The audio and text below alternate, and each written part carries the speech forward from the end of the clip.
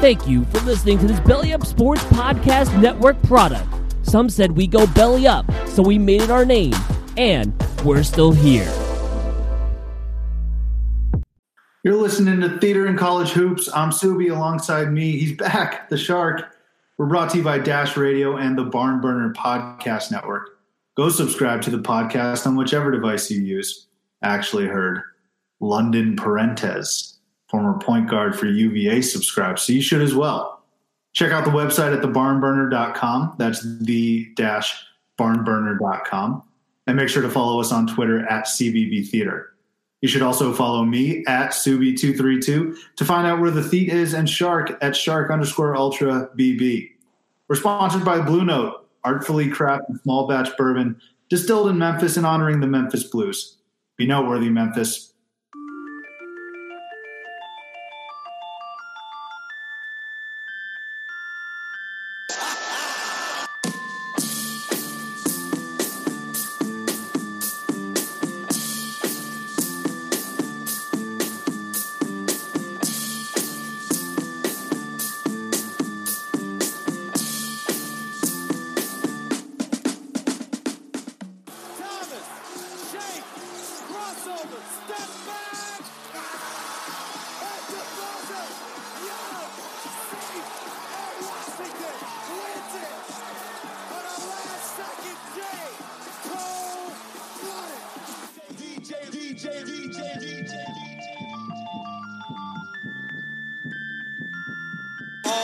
Eight to shoot. Hall, the runner.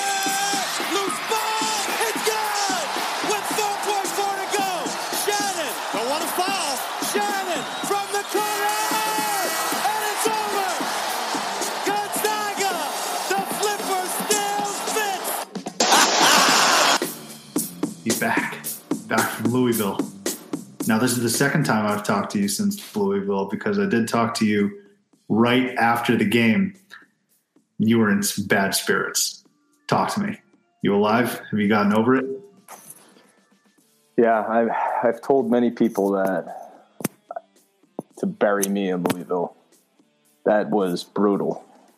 A horrible Thursday night. I booked a one-way flight from where I live in D.C. to get into Louisville so I could see the game. We had the tickets. We had great seats. The environment was incredible. I didn't know this going into it, but Louisville is smack dab in the middle from Knoxville and West Lafayette. So it was kind of an easy trip for both sides. And the way that arena was set up was, it was on the lower levels. When you're watching on TV, obviously you can tell where the orange is. And sometimes if the way the camera's focused on the court, you just know that the other fans are kind of below you, but they're out of your picture. And that's how it was there. But in the upper deck, which is where I was and where a lot of the Vols and Purdue fans were, I mean, it was just pockets left and right. You'd be right in the middle of your section could be entirely split. And with the way that game was, obviously the first half wasn't very dramatic. It was a little bit back and forth at first, but in the second half, when we were just going tit for tat with Schofield versus Klein, I'm up out of my seat, I'm down out of my seat. I'm up out of my seat, I'm down out of my seat. And it was a horrible ending to that story. After the game, 4th Street is a nice street in Louisville. We got a whole bunch of bars. I remember we walked there, and they're playing the UVA-Oregon game. On this big screen, kind of sitting in the middle of the square, and we just sat there, put our head in our hands, turned around, and closed up shop for the night. I might have to take some responsibility, because last week when I was doing the intro, I typically always have a name ready, locked and loaded to go, an obscure name as to who subscribes. And I forgot to do my homework. And so right on the spot, I actually said Ryan Klein. Ryan Klein was going to murder you. That's good. I mean, obviously I didn't interrupt you today on your London Parentes. It's just because I'm a defeated man. I'm dead. There's no soul in my body right now. Frankly, shocked I've made it this full week. But here I am, lacing them up. got a little bit of coal left in this engine, but it's going to be very painful watching this Final Four this weekend. But at least if I can take any solace, and I don't take any solace here, but Purdue suffered a worse one than I did on Saturday night. So I was going to ask you, does that ease the pain at all, knowing that the team that gutted you got completely gutted the following? It really doesn't actually. I don't take solace in that. The everything about Purdue is why we love the tournament. You know, they're on their back end of this little mini run that they had with Carson Edwards going back to Swanigan and Haas and Harms. A lot of those guys were part of the same kind of era, and this is their last swing at it. And they have a lot of good freshmen on the team this year. But the fact that, you know, all the other years when they're supposed to be really good, when they're flirting with 1 seeds, they can't get over the hump. But it's this 1 year when nobody respects them and nobody expected them to be here, that they just can't miss. They can't miss shots. And they had the perfect player in Carson Edwards, and they'd get the perfect performances out of guys you wouldn't expect, like Ryan Klein. And then they just had a team full of role players. They had energy guys and Harms, and, you know, then Eastern was just a terror to deal with on the court. Freaking Tyler Eifert's brother. It still hurts right now, as you can tell. But I was actually kind of pulling for him.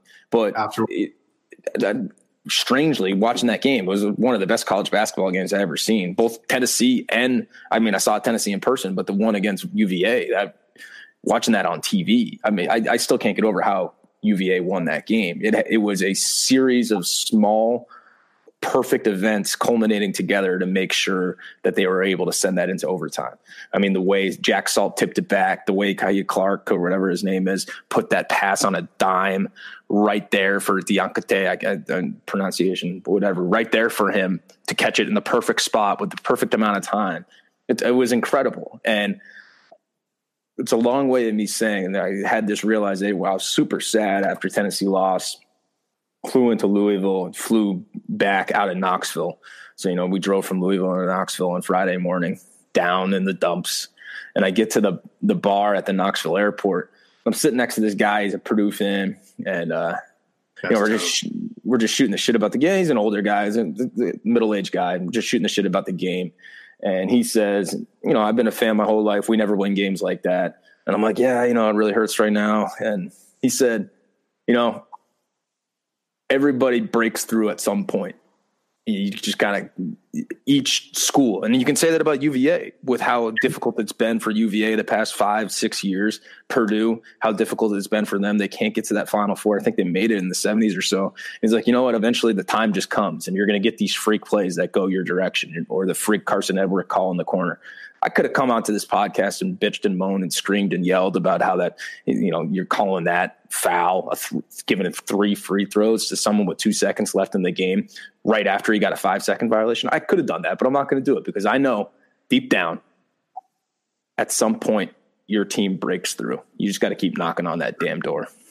No, it's true. First of all, you did come out with a very mature take. I was expecting you to go on a diatribe about that call, but maybe we can still save some time for it later in the show. But he's right. That old man at the bar, that's sage advice right there, because teams do break through. You look at Virginia this year, you had already mentioned that. Look at Villanova past couple years, right? Did anyone think, let's say 5 years ago, that Jay Wright would be sitting here in 2019 with 2 national titles? I don't think so. Even Purdue, right? That guy probably wants a Final Four, obviously, but that was a team that they would be ranked as a top 3 seed in the tournament, and they wouldn't even make it the second round. So the fact that they reeled off 3 of those incredible victories, and it's, you know, moral victories aren't going to help, but they can hang their hat on essentially beating Virginia. They didn't, but playing them all the way to the wire. That's breaking through for Matt Painter and Purdue. So you're right. Each team, or that guy's right, I should say, each team does break through. It's just a matter of when, right? When is that ever going to happen? Because patience runs thin. Because if it's just tough. You know what makes it even tougher, though, is looking at some of these shitty teams that get to a Final Four, and you're like, what the fuck? How do they get rewarded for absolutely 0 years of fandom, right? You look at a team like Auburn. Don't try and tell me that they're a basketball school. 3/4 of that school population probably didn't know who any of their players were. Didn't know who Okeke was like 2 months ago. All right, that's not true. That's not true. Auburn, they have good basketball fans. They really do. Since Pearl's been there, he's been there 5 years. They've compared to other teams that are thirsting, Pavloving, salivating for a Final Four. I'm not putting Auburn in there, but okay, that's fine. Yeah, no, relative to Purdue, but like relative to pick certain. Relative to other teams that have yet. I mean, relative to UVA, right? Okay, fine. I'm not just going to stay with Purdue though. Let me continue here. South Carolina. It might be that I'm picking on these SEC teams, but South Carolina has a Final Four. Loyola Chicago might have themselves a rabid fan base, but it's insane when you're sitting there year in and year out. If you're a Gonzaga fan prior to 2016, if you're a UVA fan prior to 2 weeks ago, if you're Arizona's had a bunch of Final Fours, but not since 2001, I think, right? So if you look at these teams, and that's what makes it tough. And that's why when someone says you just got to be patient, young grasshopper, you'll break through, you want to pour the fucking drink on their head. No, and I think there's something more. I mean, obviously it's hard to say, eventually you're going to break through because you can't point to anything tangible, because college basketball, the rosters, the turnover is always there. So for a team like, say, Gonzaga, who for the longest time was, the mid-major darling and, high one seeds, like eventually they break through and they have Zach Collins on their team. Zach Collins couldn't tell you anything about Kelly Olynyk when they were a 1 seed a while ago. I really do think that there's something more kind of this mystique, this college basketball divine intervention that happens to these kind of jaded fan bases that have just been so snake bitten over the years that eventually at some point that college basketball kind of deity is going to come down and touch Carson Edwards and get him fouled and send him to the free throw line, or he's going to, have Jack Salt tip that ball out and have the perfect chain of events for them to put themselves in a position. Also another chain of event, hit that free throw at the end of the game so they could cover the 4.5, which was a nice touch for me. But anyways, just there's something about it. There really is. And it has nothing to do with how hard a guy like Mark Few or Matt Painter or any of those coaches can prepare the freshman that's coming in 2 years. But it really is, I think, something special within the sport. And this sport lends itself to it because obviously, as we learned with your boy Zion, it doesn't matter how talented the team, the players on the team are. It really matters how well the team plays as a unit. Yeah, and you're right. That's actually a perfect segue into Michigan State, Duke. Michigan State going to the Final Four yet again. What is that? Izzo's 8th Final Four? I think it's Michigan State's 10th, Izzo's 8th. Yeah. Which I know. And honestly, if there was anything I can take away from this experience, I used to always be, it's all about titles. You got to have rings. But with how crazy the tournament is, I have a newfound respect for the amount of Elite Eights and Final Fours that schools make it to. And if you don't, it's kind of just such a simpleton opinion for you to not put any credence into that whatsoever, because that really is remarkable for you to get there that many times.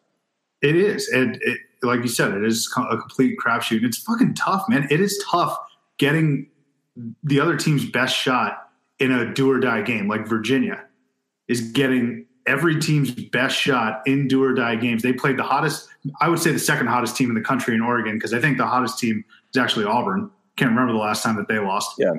But Virginia getting the toughest shot every single game in a do or die scenario with that embarrassing loss the previous year in the back of their head, right? You talk about this deity that's over college basketball in the tournament. I think that Kihei Clark pass gets tipped last year or any other year for Virginia. I think Ryan Klein maybe makes one less three, which would be the entire difference in the ball game, right? So we got to workshop what this deity's called. We got. I think we have an idea here about what we're talking about, but we got to really find Gus Johnson. It's fine. He's still living, but he isn't calling games for the tournament. He's not calling. We'll think tank this. But you're right. You're really right. So I think. so you want to do kind of the Elite Eight games down the line? You want from the top left moving down? Oh, we're just talking shop, I guess. We're talking shop. All right. So let's talk Duke, because that game officially put me out of the running in the bracket. I took a huge blow with the Kentucky game, Kentucky-Auburn, but Duke was the one that buried me because I did have Duke winning the national title. On last episode, I actually explained how I thought when filling out the bracket that everyone was going to have the mindset that everyone else was going to pick Duke to win the title. So that's when I just snuck in through the back door and said, okay, I'm going to actually take Duke. And then they just got beat by Cassius Winston, man. Incredible ball player, incredible team. And I tweeted this when they lost in Bloomington. I said, I want to take Michigan State to the Final Four because of Cassius Winston, but I also might take them losing in the first round because they can't beat a team like Indiana at all during the regular season. Fascinating dichotomy. Yeah, I mean, I'm surprised I didn't see your Subi eliminated from his bracket go on the bottom line of SportsCenter, or have Anderson Cooper lead his evening news in that, because it's such compelling information that I'm sure everybody was curious about. But anyways, I mean, I'm being sarcastic. If you can, $25 down the drain. Yeah, I'll move on.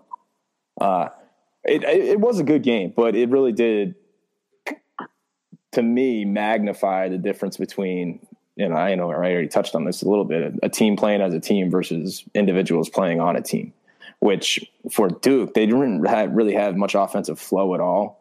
It was kind of awkward with Cam Reddish out there. He wasn't involved at all. It was a lot of just rely on Zion's athleticism, and he played great. I mean, I'm not going to hate on him. He played great against them. He played great against Virginia Tech. He was awesome in the tournament. And I'd be a fool to Preston Blake on that right now. I initially Preston Blake in the beginning saying I think he's going to struggle in the NBA, which will remain to be seen. I mean, it doesn't look good right now, but we'll see. I think so much of what he does, he needs to get a jump shot. I think he is going to end up being I think I described him as Draymond Green meshed with Blake Griffin and Rodney Rogers' body. That's what I see out of Zion Williamson. But anyway, I don't want to spend this time Preston Blaking right now. But Duke, just what a disappointing finish for them. I think they were 0-4 against the spread in every single game this tournament. That shows that the expectations are just not being met. They didn't live up to their hype. And you could tell just by going back to the UCF game, they had to scramble there. Virginia Tech, they played much better at the end of that first half and into the second half, but Tech had them on the ropes. And, they really just did not look like the team that deserved to win it this year. Michigan State, on the other hand, it's funny with them, they're so banged up. Langford out. I mean, obviously Nick Ward was able to play a little bit, but he definitely wasn't his full self. Cassius Winston, who really just looks like he's kind of chubby out there. He doesn't look like a great athlete, but he hits huge shots. And he looks like Ashley Larry from Chappelle Show. That's who he looks like. Yeah, he does. Who hit the huge shot at the end of the game? The three to put him up. It was Goins. Was it Goins? Yeah. Which I think another guy was someone. It was Goins. Senior, he was like a preferred walk-on at the school. He passed up other scholarships just to go play at Michigan State, and hits that huge shot at the end of the game to put him up. I mean, that's the shit that's awesome. It's not awesome to see Cam Reddish and, RJ Barrett just slash to the lane and hope something works for him. So, most underrated stat out there, I tweeted it out right after it happened, but Coach K has only made 2 Final Fours in the last 16 years. I know that stat's got some circulation over the past few days, but that is insane. 16 years, he's only made 2 Final Fours. Granted, he won the championship both those years, but still, that is crazy. I love that we're talking about this on the heels of saying how difficult it is to win in the tournament, get to Elite Eights and Final Fours. But to be fair, the guy's got a plethora of McDonald's All-Americans that always come through. So I didn't know that, though. That is insane. I could have sworn Coach K was in the Final Four at some point. more often than twice in the past 16 years. No, I mean, you a sophomore in high school this year would have been born when Duke won the national championship, and that sophomore would only have seen them win one championship in their lifetime and one other Final Four. That's it. Sophomores are 16, right? Well, wait, is that math correct? The first time they won in 2010 against Butler. Yeah, and then 2004. No, 2005 they won. Oh, you're talking if you were born in 2004. Yeah. Okay. So that child saw one in 2005 and then saw the Butler one when they were, coming of age, and that's it. That's all they've ever seen. No, they beat Wisconsin too. That's the point I'm making. Oh, okay. All right. Yeah. So they had the Wisconsin one. You know what I'm saying. Yeah. The thing about this Duke team was, and this was a question that was posed last week, but also by a few other people. Does Zion being so likable and good make you like this Duke team? Because it's pretty obvious that a lot of people don't like Duke across the country. There's a whole 30 for 30 on why people hate Christian Laettner, narrated by Rob Lowe. I have zero idea why Rob Lowe is narrating that, but good feat if you want to watch it. But I found myself in that UCF game. I found myself saying, yeah, maybe I am rooting a little bit for Duke. I was rooting for UCF to win. Don't get me wrong. I wanted UCF to win, but it wasn't like every other year where I was vehemently rooting for UCF. It wasn't like I was completely dismayed or shocked or upset that they didn't get that tip in. Same thing with Virginia Tech, because I wanted to continue to see Zion play. But then I took a step back and looked at it holistically. And I was like, yeah, while that may be true, these past two games have served as a nice fat slap in my face as to why we all hate Duke, because they're born with the biggest fucking horseshoe up their ass. UCF and Vatech. They should have never even been in the position to play that Elite Eight game against Michigan State. You can make the argument, and I might have even made the argument that, this is what good teams do. They find ways to win. No, those were 2 point-blank misses that both of those players for UCF and Vatech have hit in warm-ups, in games, every single day of their lives playing basketball. So it kind of served as a reminder for me that, hey, take it easy on how much you may want to like Duke, because these two games are proof positive that they have made a deal with the devil, right? And that this is why we hate them. So it was nice to see a guy like Izzo in Michigan State. Now somehow Izzo has become a villain because of the finger pointing thing that happened a couple of weeks ago. I'm not even going to talk about the Larry Nassar case because some people might bring that up, but people all of a sudden don't like Izzo. I'm not in that camp. You can put me squarely outside of that camp. I'm very happy for Michigan State. And it was nice, even though I know you don't give a shit. I know Anderson Cooper, he doesn't care. Bottom line of SportsCenter doesn't care that I had Duke winning the whole thing.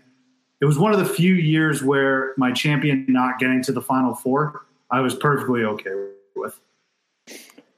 Yeah, I kind of take it in turn. For me, I didn't start to like Duke because Zion played for him. I mean, if anything, I think that I can see where other people are coming from. The average college basketball fan, the average basketball fan might be more drawn to the team with the most exciting player. But for someone that's deep in the trenches like myself, I'm not going to be flipped just because there's something, new and fancy on the other side. I'm going to stay true to my roots, which is not liking that team. Generational talent. He's generational talent. It took a guy like Zion Williamson, who might be, I think Sonny Vaccaro was saying that he's going to be like an 18-year-old billionaire with his shoe deal and whatever he makes in the NBA at 18 years old. It takes that type of talent for me to even consider being okay with Duke. Yeah, couldn't even make a Final Four as that type of talent. So, I mean, let's put things in perspective. He's cool. He can jump really high. He's very athletic. He makes fancy passes, but generational, your beard is generational. I mean, Absolutely. he could barely beat UCF. He could barely get by Virginia Tech. He lost to Michigan State. I mean, he dropped 30 in those games. What do you want him to do? Win the game. If you want to call him a generational talent, He is. I disagree. He's a great athlete. generational talent. See, somehow indirectly, you're still blaking, which is insane. What are we crowning this guy for? Like, he's cool, he's something new, but bookending this podcast, these episodes with you hating on. It's like I've never seen so much credit given for someone that lost in the Elite Eight. It's remarkable, and it's not just you; it's like the media at large. People are saying he's like the greatest basketball player we've ever seen. I'll tell you one thing: if LeBron James played for Duke when he was 18 years old, I guarantee they would have won the national championship. Hey, I'm with you on that. I think those comparisons are dumb. I'd much rather LeBron James out of high school than Zion 1 year out of Duke. So, yeah. You know what else was thrilling for me though? This was essentially a win for me. Can you guess? I think you know. Gonzaga going down. That's Christmas to me, baby. It's a beautiful, beautiful sight every year, especially when they get a number one seed. Because it's just insane to me how people fall for this. Minus the 2016 year. They don't play anyone, man. They don't fucking play anyone. And then they go, okay, yeah, they played Duke earlier in the season, fine. But I'm talking about on a consistent, regular basis. And that's why you could clearly see the team that had played better competition and who was just a better team locked down defensively in Texas Tech won that game. Tech plays big-time games every single game, or every other game at least, in the Big 12. And I'm just so happy they stuffed their face. And Josh Perkins, man, I started this tournament saying that Scotty James for Liberty? Yeah. Right? I started saying he was my least favorite player in the tournament. It's Josh Perkins for sure. Josh Perkins is such a little bitch-ass punk. He was doing some Bush League nonsense against Florida State, and then I'm glad it resulted in a technical, but reaching over the line and batting the ball on an inbounds, what an idiot. So I'm just so thrilled Gonzaga lost. I love this Texas Tech team. It's not like I had to compromise anything. Gonzaga being out, Chris Beard gets to the Final Four. It was a great day. Great day. I came away from that game extremely impressed with Texas Tech. I'm not sure I've ever seen a team that kind of in sync with one another defensively than they are. If the opposing team has the ball, the Texas Tech, everyone in that lineup from Matt Mooney to Tariq Owens, they have this uncanny ability to just get deflections or knock it away. I saw one play, Hachimura's going for a post-up, and Francis just like adeptly reached around and picked his pocket from this crazy angle. I just don't know how they do it. I was against them when they played Buffalo. I was a big Buffalo backer, and they just suffocated them. Their defense is incredible. And offensively, they're getting what they need right now. And they're so good at making, I call them kind of deflating, demoralizing shots. Shot clock winding down under 5 seconds. They either draw a foul or they hit a huge bucket. Davide Moretti, your boy, hit some huge shots against Gonzaga. And as a Gonzaga backer, I know you talked about it last week with Baker. I mean, you guys, putting that aside, the guy comes on the podcast. He picks 4 games. He goes 0 for 4. He didn't even pick them against the spread. Like, he could have just picked the favorites, you idiot. No one's putting in any of those picks there. The guy goes 0 for 4. And you guys want to tease me about picking Gonzaga to win it all. No, and that's fine. You guys have been doing it for a while. And I'll tell you this, like, I'm not here to use my bracket to validate my fanhood. I'm trying to pick winners. All right. It's nothing personal. I'm just trying to pick winners. I was concerned about Tennessee. I was apprehensive about them from the beginning of the year. If you recall, on the very first episode that we did here, I said that, look, I think we're overranked. I really do, because I think the talent is limited. And I think we were in for a tough road. We struggled down the stretch. Every single close game, we had a hard time. Yet I still thought we would get out of that East Regional. And I thought that we would beat North Carolina because we played them the previous year. I was wrong. I'm sorry. But for you guys to come up here and question my fanhood, you don't think I'm a fan? Why don't you go back to 2014, 2013, when I'm sitting courtside and I'm getting up in Marshall Henderson's face. I'm waiting 2 hours before the game even starts. I'm flying one way to Louisville.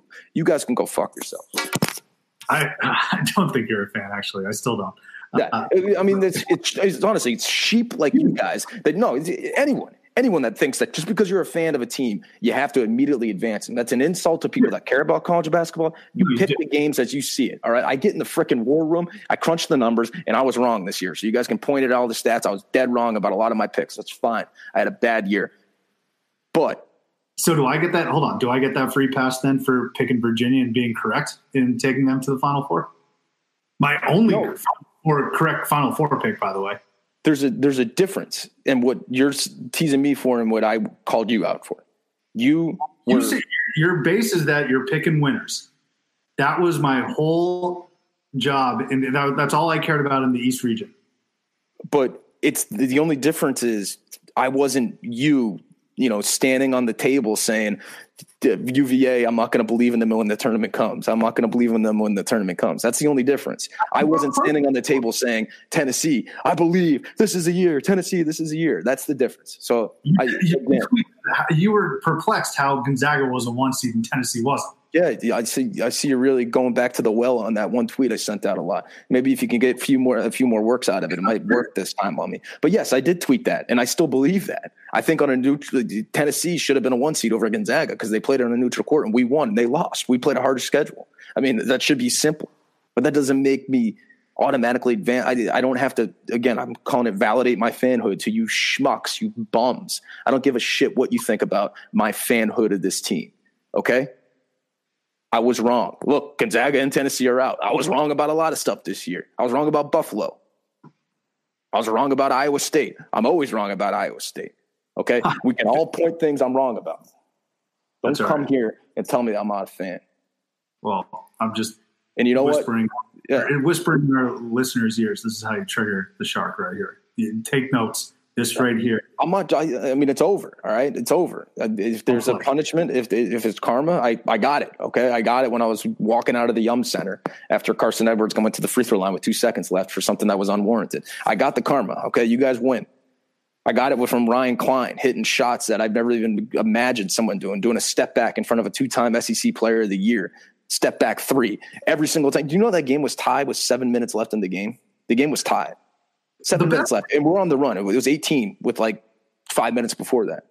No, and then every single time we went up, it was Klein. If he misses one, if Klein misses one, if Klein jams his finger, it's over. You probably should have at the point you may if it just had to intentionally foul, so they only get 2 points per possession. That might have just worked right there. Hey, actually, real quick, I want to go back on this game because the best part about it was a lot of times these games – it takes a monumental comeback, and then with maybe 30, 45 seconds, a minute left, the other team ends up winning. This game was a monumental comeback, and like you had mentioned, with 7 minutes, those last 7 minutes was just body blow for body blow. Haymakers back and forth. It was a close game for a decent portion of that second half. My real question, though, is what was your initial reaction when the game was tied with 1 second left and Rick Barnes drew up that inbounds play to timeout? At that point, I think I can speak for most Vol fans. I've seen the reaction from people afterwards kind of making fun of him, which is understood. But for most of us, we were just so deflated at that point that we were actually going to overtime. So it was more of I'm sitting in my chair, my head in my hands, Johnny Cash style, as I watched this unfold in front of me. So I didn't really comprehend it. Frankly, we all expected it was going to be overtime, and really, you got 1 second. You got to do the Leitner, if anything. It's probably not going to happen, but I mean, yeah. I mean, what can you say? It didn't work. I like the idea of it. I mean, if you could have got that with like 0.7 seconds left, like why not? You know what I mean? No, they didn't execute quickly enough. I think the pass needed to get over half court though. Like you can't – there was zero time for Grant Williams to get the ball in front of half court, make a pass, and then call timeout. But I digress. And, again, you're right. Hug for Texas Tech. Incredible defensive effort. I'm excited to see how they play in the Final Four. Somehow still criminally underrated with the storylines of Virginia and Michigan State. But that Michigan State-Texas Tech game, Lord have buttermilk. That is going to be an incredible game. I'm excited to see that one. So why don't we look forward to this Final Four? And instead of starting on that side, do I have the matchups right? It's Auburn, Virginia, Tech, Michigan State, right? Yeah, so let's keep going. Let's talk about Virginia, Purdue, then we'll do Auburn, Kentucky, then we'll do the Final Four matchups. So Virginia, Purdue, we discussed it a little bit already. Insane. Not the fact that they came back and won, that they covered. That is insane because they went up 1 point with, I think, 26 seconds left, right?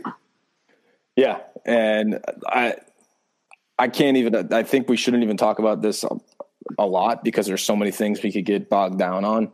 I mean, the story of the second half for UVA was Kyle Guy just coming to life for the first time this tournament, hitting huge shots left and right. I actually saw him on the streets of Louisville when I was there. He was walking with his family. Very petite, very small looking man. But he bad ratio. That needs to be called out too. A lot of gums on Kyle Guy.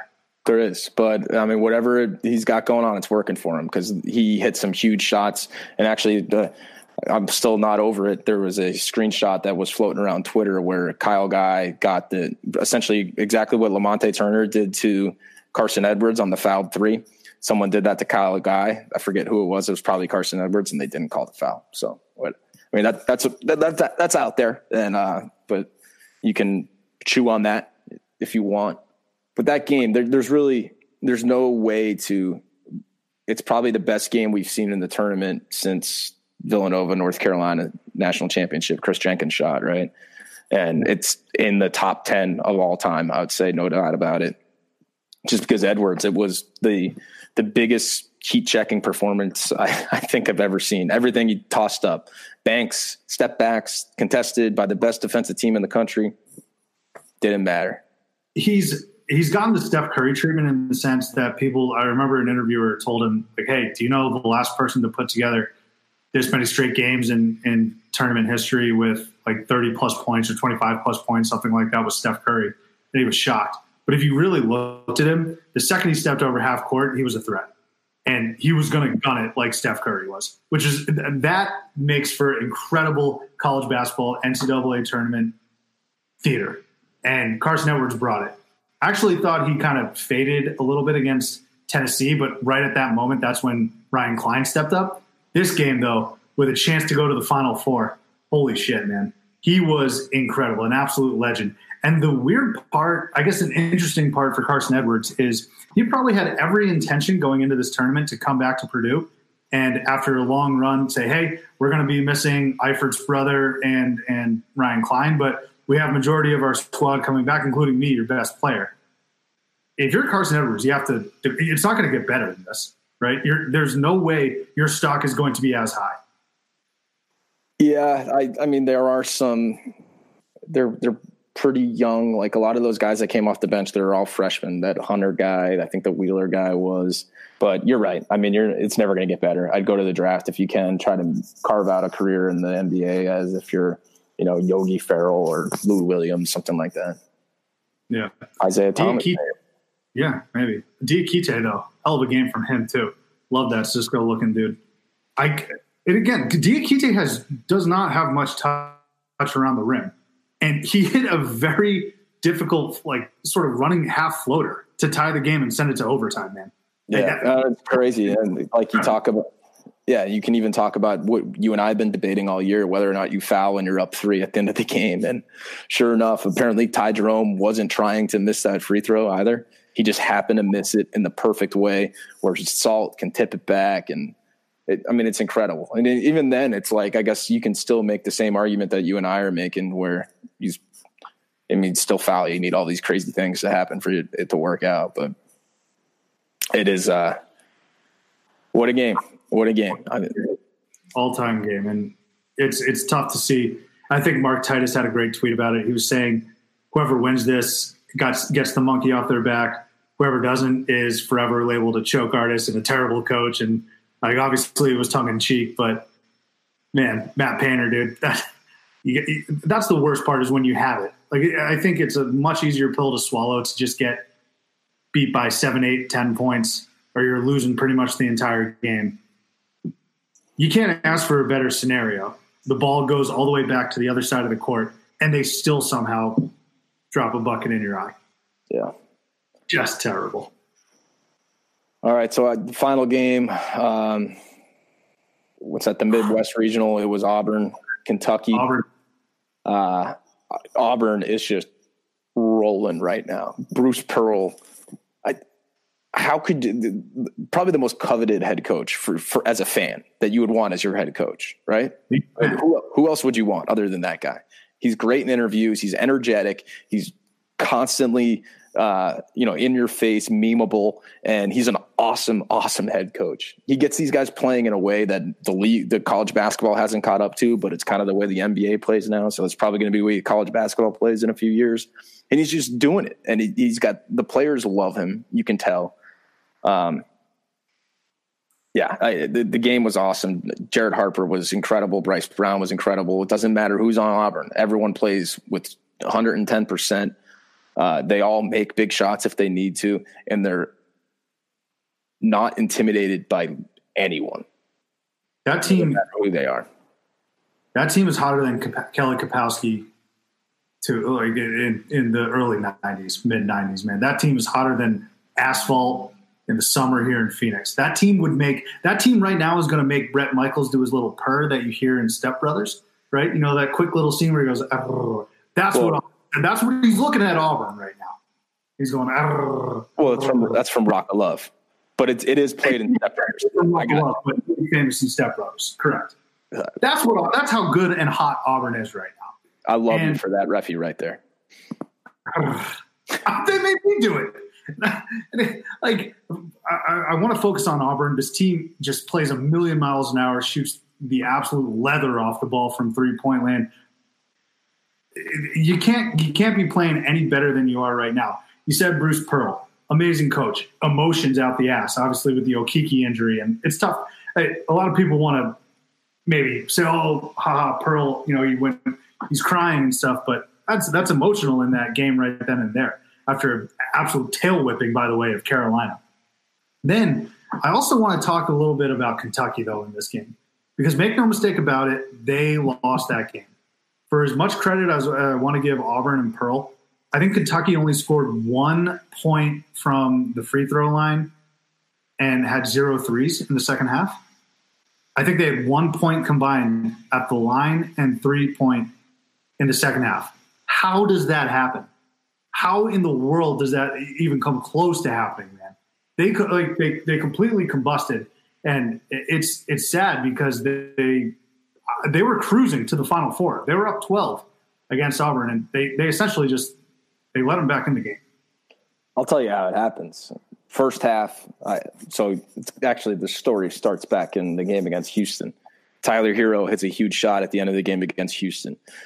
After the game, someone gives an interview, I forget who it was, and they say Hero's got huge nuts or something like that, commenting on the fact that he had made that huge shot. Flash forward to the Auburn game, first half, Hero hits a 3. As Hero is running down the court, he does the nuts dance that you see in Major League. You know, that you got no marbles, and Pedro Serrano is running around the bases, and he's dropping his hands underneath his nuts. Hero does that, okay? And then I think he proceeds to miss every single shot that he has in the rest of the game, showing that he does not have cojones, nuts, anything. Hero, premature dancing over there, completely got the team ice cold. Ashton Hagans couldn't cover anyone on help side defense. He had like 7 turnovers. PJ Washington is their only hope on offense because Reed Travis has the college game of a 40-year-old center in the NBA. Like, he's basically a football player playing basketball. I mean, come on, Travis. You don't like. I get that your knee hurts, and I get that you're big, and you're kind of like a ground and pound big man, but you don't have to like act like you're a 38-year-old man on the court. You know, you don't have to have the facial expressions and general slow movement as if you are this old guy. I mean, you're 22 years old. Come on. Dude, he is old in the college basketball world. I guess, but it's like he's taking on the character of the old guy on the team when in reality, it's like, dude, you're like 2 years older than these guys. Come on. But I mean, that's the role player. If you want to call them the role players, the good players on Kentucky just didn't have a good game other than PJ Washington, which was nice for him to have a good game because he was the guy that missed all the free throws last year. But, wasn't meant to be for the boys down in Lexington. Did you see that? I don't know. It's one of those like big sheets that people will spray paint on game day and hang outside of their fraternities or whatever. Yeah, the Okiki thing. Pretty fucked up. Well, That's right there. That's big karma. What did it say? Like it was a picture of him on like a knee scooter thing, and it said, "Oh Kiki, do you love me? Are you riding?" Yeah, like the Drake. I mean, it's like, come on, laugh a little. You know what I mean? But the thing is, it backfired because all the Auburn guys saw it and motivated them. I know also, Bryce Brown. How have we yet to discuss this? Fucking Okiki coming in at halftime. If that's not the most premeditated thing I've ever seen. That's got Bruce Pearl's sweaty paws written all over it. 100%. That Okiki probably couldn't even read the game plan because Pearl was just profusely sweating over it. Like he's drawing it out on a napkin, dude, or he's drawing it out on his hand, and he accidentally like wipes his hand off on his forehead, like that guy in Ocean's 11 when he's going in, the little guy. He's going in, wipes his hand off, and I'm just saying Bruce Pearl's sweating. That's all. But that was so premeditated that. I mean, I'm telling you, they could have been up 25. Okiki was coming back. He was going to be on that bench. I think he had it timed. You know, he's like the bat signal. He knows it. Okiki, it's time. Like he's got someone. Maybe it's Burgomaster on the bench. So calling to the hospital to get Okiki. Oh, we're down for it. Let's do it now. Let's do it now. But I mean, to go back to Pearl sweating. I think that the meme, the gif of him right now, of him shaking his head like a rabid dog. I mean, I think that puts our debate between who sweats more, him or Buzz Williams, to rest right there. That's the knockout punch.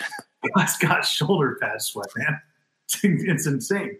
But you know how every assistant coach, or every coach, I should say, has an assistant or someone on the bench whose sole job is to, let's say, take stats. Sole job is to see how many shots the other point guard's taken. Like, very concentrated job specifics. I guarantee you there was a man on that bench whose job it was to look at the time, get a Kiki on speed dial, call his ass, and get him in, saying, okay, right now it's the time. And I bet Okiki was just waiting for it. I bet he just wanted to I bet Okiki probably just wanted to just be on the sideline the whole game or be in the hotel the whole game. Like, why are you wheeling me around, dude? This sucks. Yeah, that was one of those games where it was like if Auburn was in the game with less than 8 minutes left, Auburn's winning that game just because they seem to have the kind of destiny surrounding them. And Kentucky just gives off vibes of being somewhat mentally weak. And it showed itself against Houston. Fortunately, Hero was able to hit that huge shot. And, PJ Washington was huge at the end of the game against Houston. But Kentucky, there's just something about them that said they didn't want to face a team from their same conference who they actually beat the shit out of earlier in the year. But it's a crazy Final Four. So Auburn clearly is the odd man out when you're looking at the style of play of these three teams in the Final Four. We'll see if they can. Yeah, let's take a look at this Final Four, and we'll start with Auburn. Can we agree that we're both rooting for Auburn to win this thing, right? Oh, absolutely. Absolutely. Okay, perfect. Because there's a little bit of love that I got to show to Auburn as well, because they're trying to become the first team since Arizona in '97 to knock off the winningest college basketball programs, which is Kansas, Carolina, and Kentucky. So I want them to join that elite group. Arizona was also a 5 seed. So, but yeah, we'll start with Auburn and Virginia as the matchup. Unstoppable force meets a movable object, right? You got Virginia's incredible defense versus Auburn's incredible offense. Sadly, I think this is going to be the end of the road for Pearl. And I think Virginia, it just seems like Virginia, I actually am picking Virginia to win the whole thing now. Like of these four, I think they're going to come out victorious. But how are you handicapping this game? So the spread's 5.5, I think. I'm going to stay away from the game. It's an absolute crapshoot because if Auburn's not making their threes, they're gonna have a very difficult time. Now the problem is they've been making their threes for the better part of like a month and a half now. And if they are making their threes, can UVA keep up with them? I don't know. UVA, they might have a difficult time. So when it comes to picking the game, I think the obvious safe pick is to go with UVA. But there's just something about this Auburn team that draws me to them. But I'm with you. I will take UVA, but be rooting for Auburn. Absolutely rooting for Auburn. That's a no-brainer. That being said, let's go to the other half. Michigan State, Texas Tech, man. Holy shit. You know how in the Final Four, I don't know if they do this on CBS, but at some point they televise the practices. I want to be front row for a Chris Beard practice. I want to be front row for that culture type practice, that defense type practice, man. I want to see them rotating every single possession. I want to see Chris Beard get up Matt Mooney's ass for not jumping a passing lane. That is my basketball porn right there. A lot of people don't like defensive basketball. Texas Tech playing defense is the Mona Lisa, all right, of basketball defense, as it is right now. I'd love to see their practice. But Texas Tech, Michigan State, man. You got a team in Texas Tech who's playing, I would say, most consistently, maybe outside of Virginia, but they're playing incredibly, like they're beating the hell out of teams. Like, these games aren't even close that Texas Tech is playing. Maybe it was safe for Gonzaga, but they beat them for Gonzaga standards somewhat handily. I think you got Michigan State. Well, I don't know. I still don't know which team might show up. The team that lost to Indiana, or is it the team that had a collective team effort in beating Duke? I have zero clue which way I'm leaning in this game because I want an awesome matchup between Virginia and Michigan State if Virginia's going to win, but I could absolutely see Texas Tech winning this game. Yeah, I'm taking Texas Tech. I think Tech's going to be my pick here. It's a 2.5. Michigan State is favored by 2.5 right now, depending on where you look. But at some point, you just got to stop. For me, at least, I got to stop not believing in Texas Tech. You can look at their team; they play so well together. I think the one issue they may have is front court depth. If Owens gets into foul trouble, because Michigan State's big and beefy, and Owens is a very skinny guy. I know that because he played at Tennessee his freshman year, and then he's transferred like 3 times. This guy, he's a goddamn journeyman in college basketball. But he had that play against Gonzaga where he blocked the shot and then he saved it while it was going out of bounds, and it looked awesome. But he blatantly stepped out of bounds, and they didn't review it. But anyways, so Tech's the pick for me. I try to, when you look at kind of common opponents that they've played, Texas Tech's actually played a couple Big Ten teams. They played a school called Nebraska early in the year. I thought they played Michigan earlier on in the year. They played Michigan 2 rounds ago. I know that, but yeah, so they played Nebraska when Nebraska was pretty good, beat the bag out of Nebraska. And obviously they played Michigan, and Michigan was a team that always seemed to match up fairly well with Michigan State, but can never really get over the hump of them. And I think Texas Tech is kind of just a similar type team to Michigan, and they beat the shit out of Michigan. So I think they're going to make the leap over Michigan State. Yeah, I think I want to, it's so close. I want to be devil's advocate, but I agree with you that at some point we just need to open our eyes to what Texas Tech truly is, and that's a hell of a team. We need to open our eyes to what Chris Beard is, and that's an incredible coach. These guys are going to be around for a good amount of time. They're going to consistently challenge Kansas for the Big 12 title moving forward. Some teams, like you got Iowa State, they're going to have some down years, where a year where they have like only 20 wins or so, right? There's going to be Kansas State who's going to fluctuate. The only real consistent team, and they've been remarkably consistent, is Kansas. I think Texas Tech, if Chris Beard stays, because he's going to get some serious offers, but if Chris Beard stays, he's well on his way to building a very, very good team and a solid team, a consistent team that you can pen in as a 3 to 4 seed at the very lowest in Texas Tech. So I'll take Texas Tech winning this game as well, strictly because of the defense. So does that both have us with Texas Tech, Virginia in the title game? Does, and we're probably both picking Virginia as well. I'm picking Virginia. Yeah. Yeah, so am I, just because I don't think they haven't played their best game yet. They really haven't. And you always get your best one in the tournament, and, deficiencies get magnified in the Final Four. For me, it's just I like UVA's matchup against Auburn just because they defend the three so well. And Tony Bennett's such a phenomenal coach at doing the right thing to put his players in position to stop the three. And he was successful against, the North Carolinas and other good teams like that in the ACC. Yeah. But against Texas Tech, I think it's just going to be, there's more firepower on offense for UVA between Jerome. What's that? Sorry, go ahead. No, between Jerome, Guy, and just DeAndre Hunter hasn't played a good game yet in the tournament. That's going to happen. And it'll be awesome to watch DeAndre Hunter versus what's his freaking name? I already lost his name. Jared Culver. Because those guys, they're probably competing for who's going to be the fourth pick in the draft at this point. Between those two. So it'll be good to see. I think the only reason I was kind of hoping you would pick Michigan State, because there's something funky about that line to me, because they're playing, obviously the Final Four is in Minnesota. So all the Michigan State fans, they should be able to pack that arena, especially when it's not huge fan bases that are in the Final Four. So there's going to be a home court advantage, I think, for Michigan State.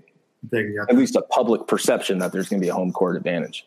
I'm not putting it past those crazy motherfuckers down in Lubbock to find their way up to Minneapolis, because when they played in, I think it was in Tulsa, and I know that's closer to Lubbock, but they played in Tulsa against Buffalo, and that was a home game for Texas Tech. There was a ton of fans there. At least that's how it sounded on TV. And I actually kind of think, what else are 30,000 students in Lubbock going to do this weekend? I mean, this is a once in a life, and I kind of want to bring this up at the end of the show here, but if your team's ever in the Sweet 16, or your team's ever in the Final Four or in a tournament game, and you have the means to go do it, go to a different city that you've never been to, a unique place, you have to do it. I mean, I was there. I was in Louisville for like not even 24 hours. I was so depressed we had to leave. But there was a 25-minute stretch when Admiral was making those shots and driving the lane, and the crowd is up, and you have people in this unique town where you're not from, but everyone's all joined by one common cause. That 25-minute stretch, I was on top of the world. I'm going to be chasing those 25 minutes for the rest of my life. So if you have the chance, if you're a Tech fan, or if you're a freaking UVA fan or an Auburn fan, and you can get up there and not spend what you have to, you got to do it. Because I'm going to be, that was just 25 minutes for me. Imagine what you get if you win. Imagine that. Yeah. That's a good PSA. I would endorse that PSA as well. But yeah, I think we're looking at Texas Tech, Virginia for the title. You mentioned DeAndre Hunter real quick. I've been caping for this guy. I've been saying Virginia's going to – I used him as justification for why they're getting to the Final Four. And somehow they got there in spite of him, because he really hasn't been playing that well. He was kind of booty crumbs the other day. I think it was the Sweet 16 matchup. Oh, yeah, against Oregon. Just wasn't that good. So I'm hoping for DeAndre Hunter to snap out of it. But at the same time, I'm not, because I want Auburn to win. The only thing that I don't want to happen, and I don't know why I'm hearkening back to this particular Final Four game, it just resonates with me as it pertains to Auburn, Virginia. I don't want it to be that Villanova versus Oklahoma game where Villanova just beat the absolute hell out of Oklahoma. That was the Buddy Hield team, Kadeem Latin. I mean, Villanova won by 40 plus, I think. Yeah. Or even last year. You think about last year. Kansas lost to Villanova. Villanova just beats the hell out of teams in the Final Four, if you think about it. So I need a competitive game from Pearl's boys. This is gonna be tough, man, because they don't have Okeke, and I think that adrenaline that's running from the Saturday or the Friday to Sunday is it might wear off a little bit. But yeah, I mean, if you ever want to find a city that would stop adrenaline, it's probably Minneapolis. But you're right. I mean, UVA, they haven't busted through. I mean, they were top 5 Ken Pom offense and defense this year, and they've kind of just slugged their way out of the East Regional. They're due for a big one here, and I think it could end up being similar to what we saw with Villanova last year. A lot of good hoops this weekend, Father. Savor it. This is basically like the AFC NFC title game, man. Because after Monday, strictly baseball, which is fine, but they're NBA playoffs, but it's not what we live for. So yeah, we'll survive. And then this summer will be interesting. There's still a lot of recruits that need to commit, and there's going to be coaching changes. UCLA is pretty much begging for someone to coach their team at this point. So they're just a disgusting whore on the street corner right now, man. Nobody. Yeah, they really are. Nobody wants them. They're cheap as hell too. right? Not in a good way. But yeah, UCLA, that'll be interesting. All right, let's get to these last two segments here and round out the show. This Week in Theat. I have a bevy of things to say for This Week in Theat. Twit time. Any awesome Final Four game. I'm going to go with the Chris Jenkins shot over UNC. You had mentioned that earlier in the show. I don't think that somehow that still doesn't get enough credit as one of the all-time great shots ever in like basketball history. That's all kids dream about, is hitting a game-winning, clock-expiring, national title-winning shot. That's all they care about. And Chris Jenkins was able to do that. Lost in that was the Marcus Page insane shot prior to that.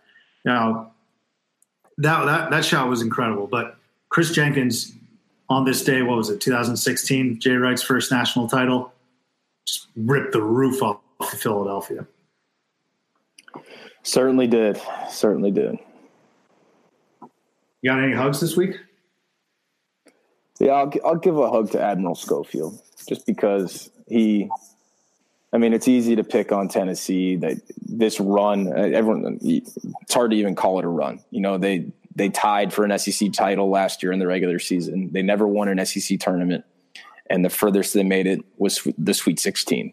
They lost to Sister Jean. That was their bracket last year. They should have made it far. And, that's kind of what they've accomplished here. But there is a lot of intangible things that the Admiral Schofield, Grant Williams era accomplished. And that was kind of just resurrecting a Tennessee program that was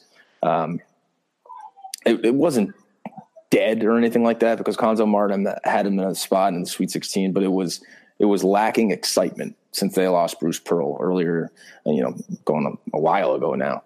But Schofield was the perfect kind of ambassador to get that done. He showed up in Knoxville fat, playing on the post, and he transformed himself, not only as a player, but as an athlete, into a wing player that could play at the next level. Now, he's not going to be a first-round pick like our boy Barstool Reeks said a while ago, but hey, I'm right about that one. I'm sticking to my guns on that. But he was a great college basketball player. That's why we love college basketball, for guys like Admiral Schofield. And I hope that Grant Williams decides to come back to Knoxville and get us over the hump. But I could see him declaring. Yeah. My hug's going to be for a good amount of Auburn people, right? So first and foremost, I'll start with the fans. Auburn fans. Alabama's always going to be in the national title game for college football, or at the very least, the college football playoff. The best you can do is hope for an absolute embarrassment when they lose. That's what happened this past year in the title game. Clemson beat the hell out of Alabama. So hug for Auburn fans for that. And now they get to follow that up with a Final Four berth, and Avery Johnson was let go from Alabama basketball. So a decent time to be an Auburn fan in terms of sports, number one. Number two, hug for Charles Barkley, because he's going to be absolutely hysterical this next week. And if you don't know who to root for Auburn because of Charles Barkley and the TV entertainment. This guy's hysterical and wild when Auburn's like not even a top 50 team. Now imagine if they play in the national title game and win it. I also want to give the hug to Bruce Pearl. We've talked about him throughout the entire season of this show, but just an incredible coach, one that you want on your sideline, emotional, smart. For the amount of credit that he gets for being so emotional and crazy and over the top and, of course, sweaty, he's a hell of a coach, man. The fact that he was able to smoke Kansas and Carolina and then effectively beat Kentucky in overtime, but come back from that deficit without his best player, one of his best players, is incredible. But very last but not least, I want to give a hug to Mike Burgomaster, a Westford native. Now, if you don't know us, Shark and I are both from Westford. We actually coached Mike Burgomaster when he was a little pup. He's all grown now, though. And I like to think that we made a Final Four. We've imparted some knowledge, as minuscule as it might be. And this might be the narcissist in me talking. But I got to think somewhere deep down in there, Mike Burgomaster has a little bit of our coaching DNA with him as well. All right, so Mike Burgomaster, hug for you. Congratulations. Represent Westford well at the Final Four. And to the rest of you, enjoy Final Four weekend. This is it. Maybe we'll be back next week for another episode. Not sure. But in the meantime, enjoy this weekend.